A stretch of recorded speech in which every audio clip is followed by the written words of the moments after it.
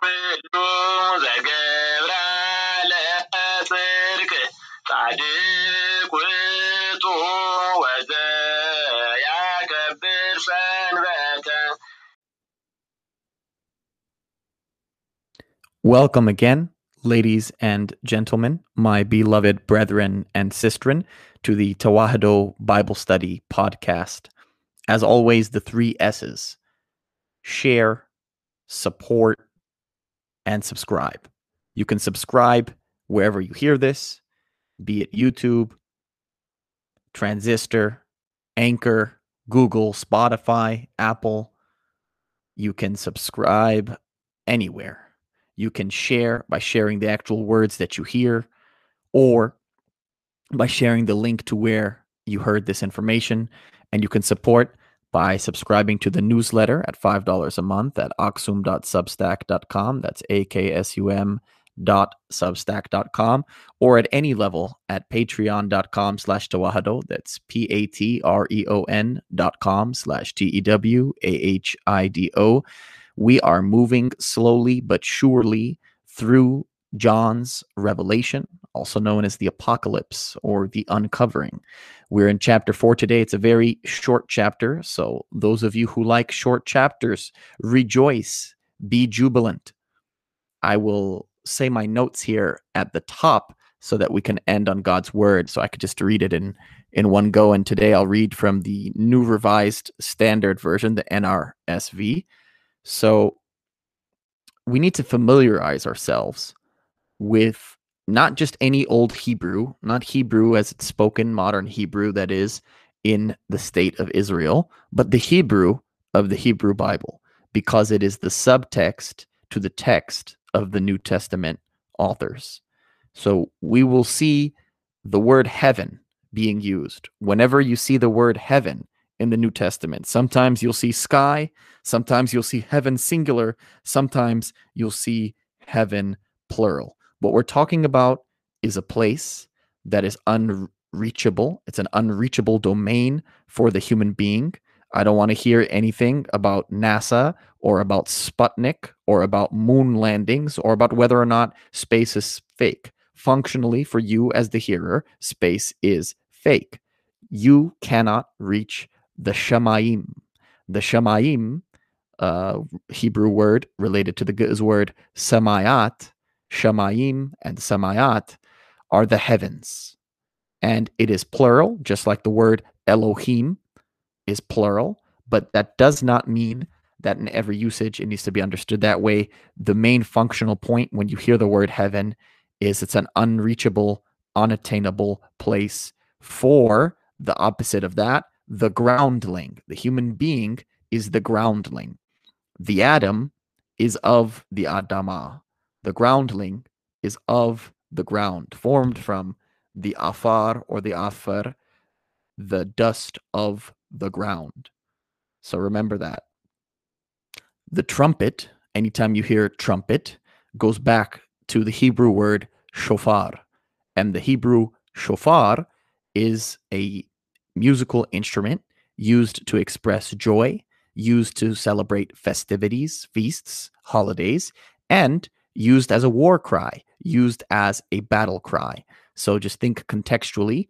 It could be a joyous occasion. It could be a festival, a holy day, or it could be an occasion of battle. The throne is a seat. And in the original language, there is no distinction between throne and seat.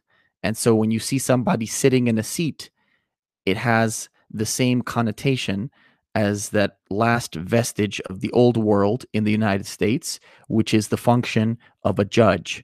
All rise, you are told when you are in the courtroom. All rise so that they can stand before the seated judge who judges them, plaintiff and defendant. Even today in 2020, in courthouses, stand on their feet while the judge sits in judgment of them. And it's a great biblical analogy, and one of the last places where you can find a connection between the 21st century and the first century. We will encounter the 24 presbyters. The 24 presbyters. Presbyter is another word for elder. Other translations may say elders. Often in the Orthodox Church, we understand this as bishops or priests. And so we see a liturgical rite being celebrated in the heavens, in that unattainable place. There are 24 hours in a day. There were 12 tribes of Israel, and there were 12 apostles. This is no accident. You will see 4 living creatures, or as I prefer it, arba'atu insasat, the 4 beasts. And there were 4 gospels. There are 4 directions, north, south, east, and west. There are 4 elements, earth, wind, fire, and water.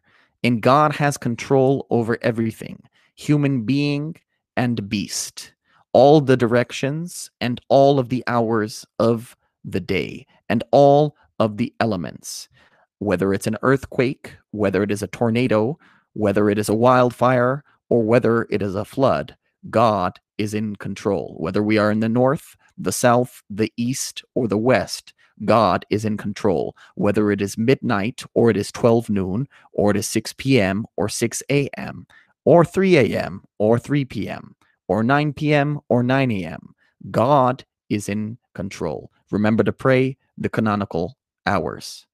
Muslims pray 5 times a day. If the Orthodox followed the canonical hours, they would pray at least 7 times a day. And if we listen to Paul, we would pray at all times. Most often, in addition to whatever custom prayers we have, the Lord's Prayer, the Our Father, and the Psalms of David. So we will see the 24 presbyters and the 4 living creatures or living beasts express total submission to the God of the cosmos, the God of Scripture. And you, as the hearer, need to take it or leave it. They are all submitting. The hours of the day, submit. The directions, submit. The elements, submit. The animals, submit. The human beings, including the leaders of the religious ritual, submit. So what are you going to do? This is not the Pizza Hut buffet from which you can pick and choose what to eat and what not to eat. You are not the head executive of the United States. That is to say, the POTUS, the president of the United States. You do not have the power of the line item veto that every president since Clinton has used to disrespect the judiciary and pass laws however their whims allow.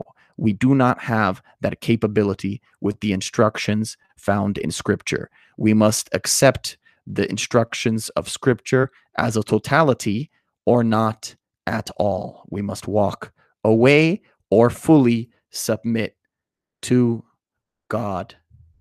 Here is Revelation chapter 4. I'm going to read it in its entirety, 11 verses, 1 to 11.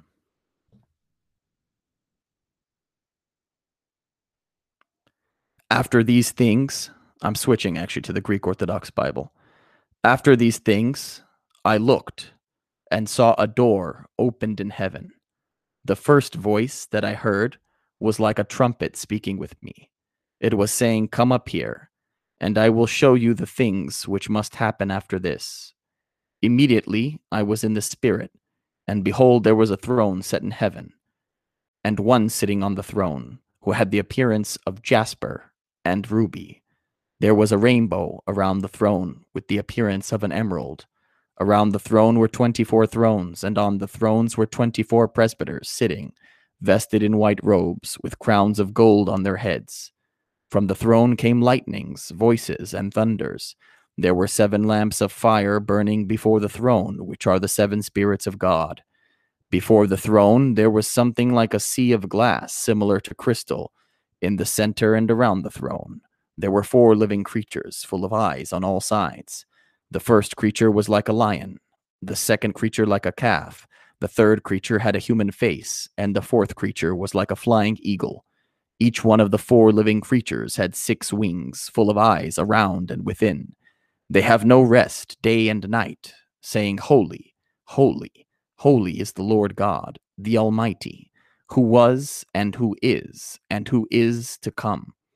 When the living creatures give glory, honor, and thanks to him who sits on the throne, to him who lives unto ages of ages, the 24 presbyters will fall down before him who sits on the throne, and they will express adoration to him who lives unto ages of ages. They will cast their crowns before the throne, saying, Worthy are you, our Lord and God, the Holy One, to receive the glory, the honor, and the power. For you created all things, and because of your will, they existed and were created.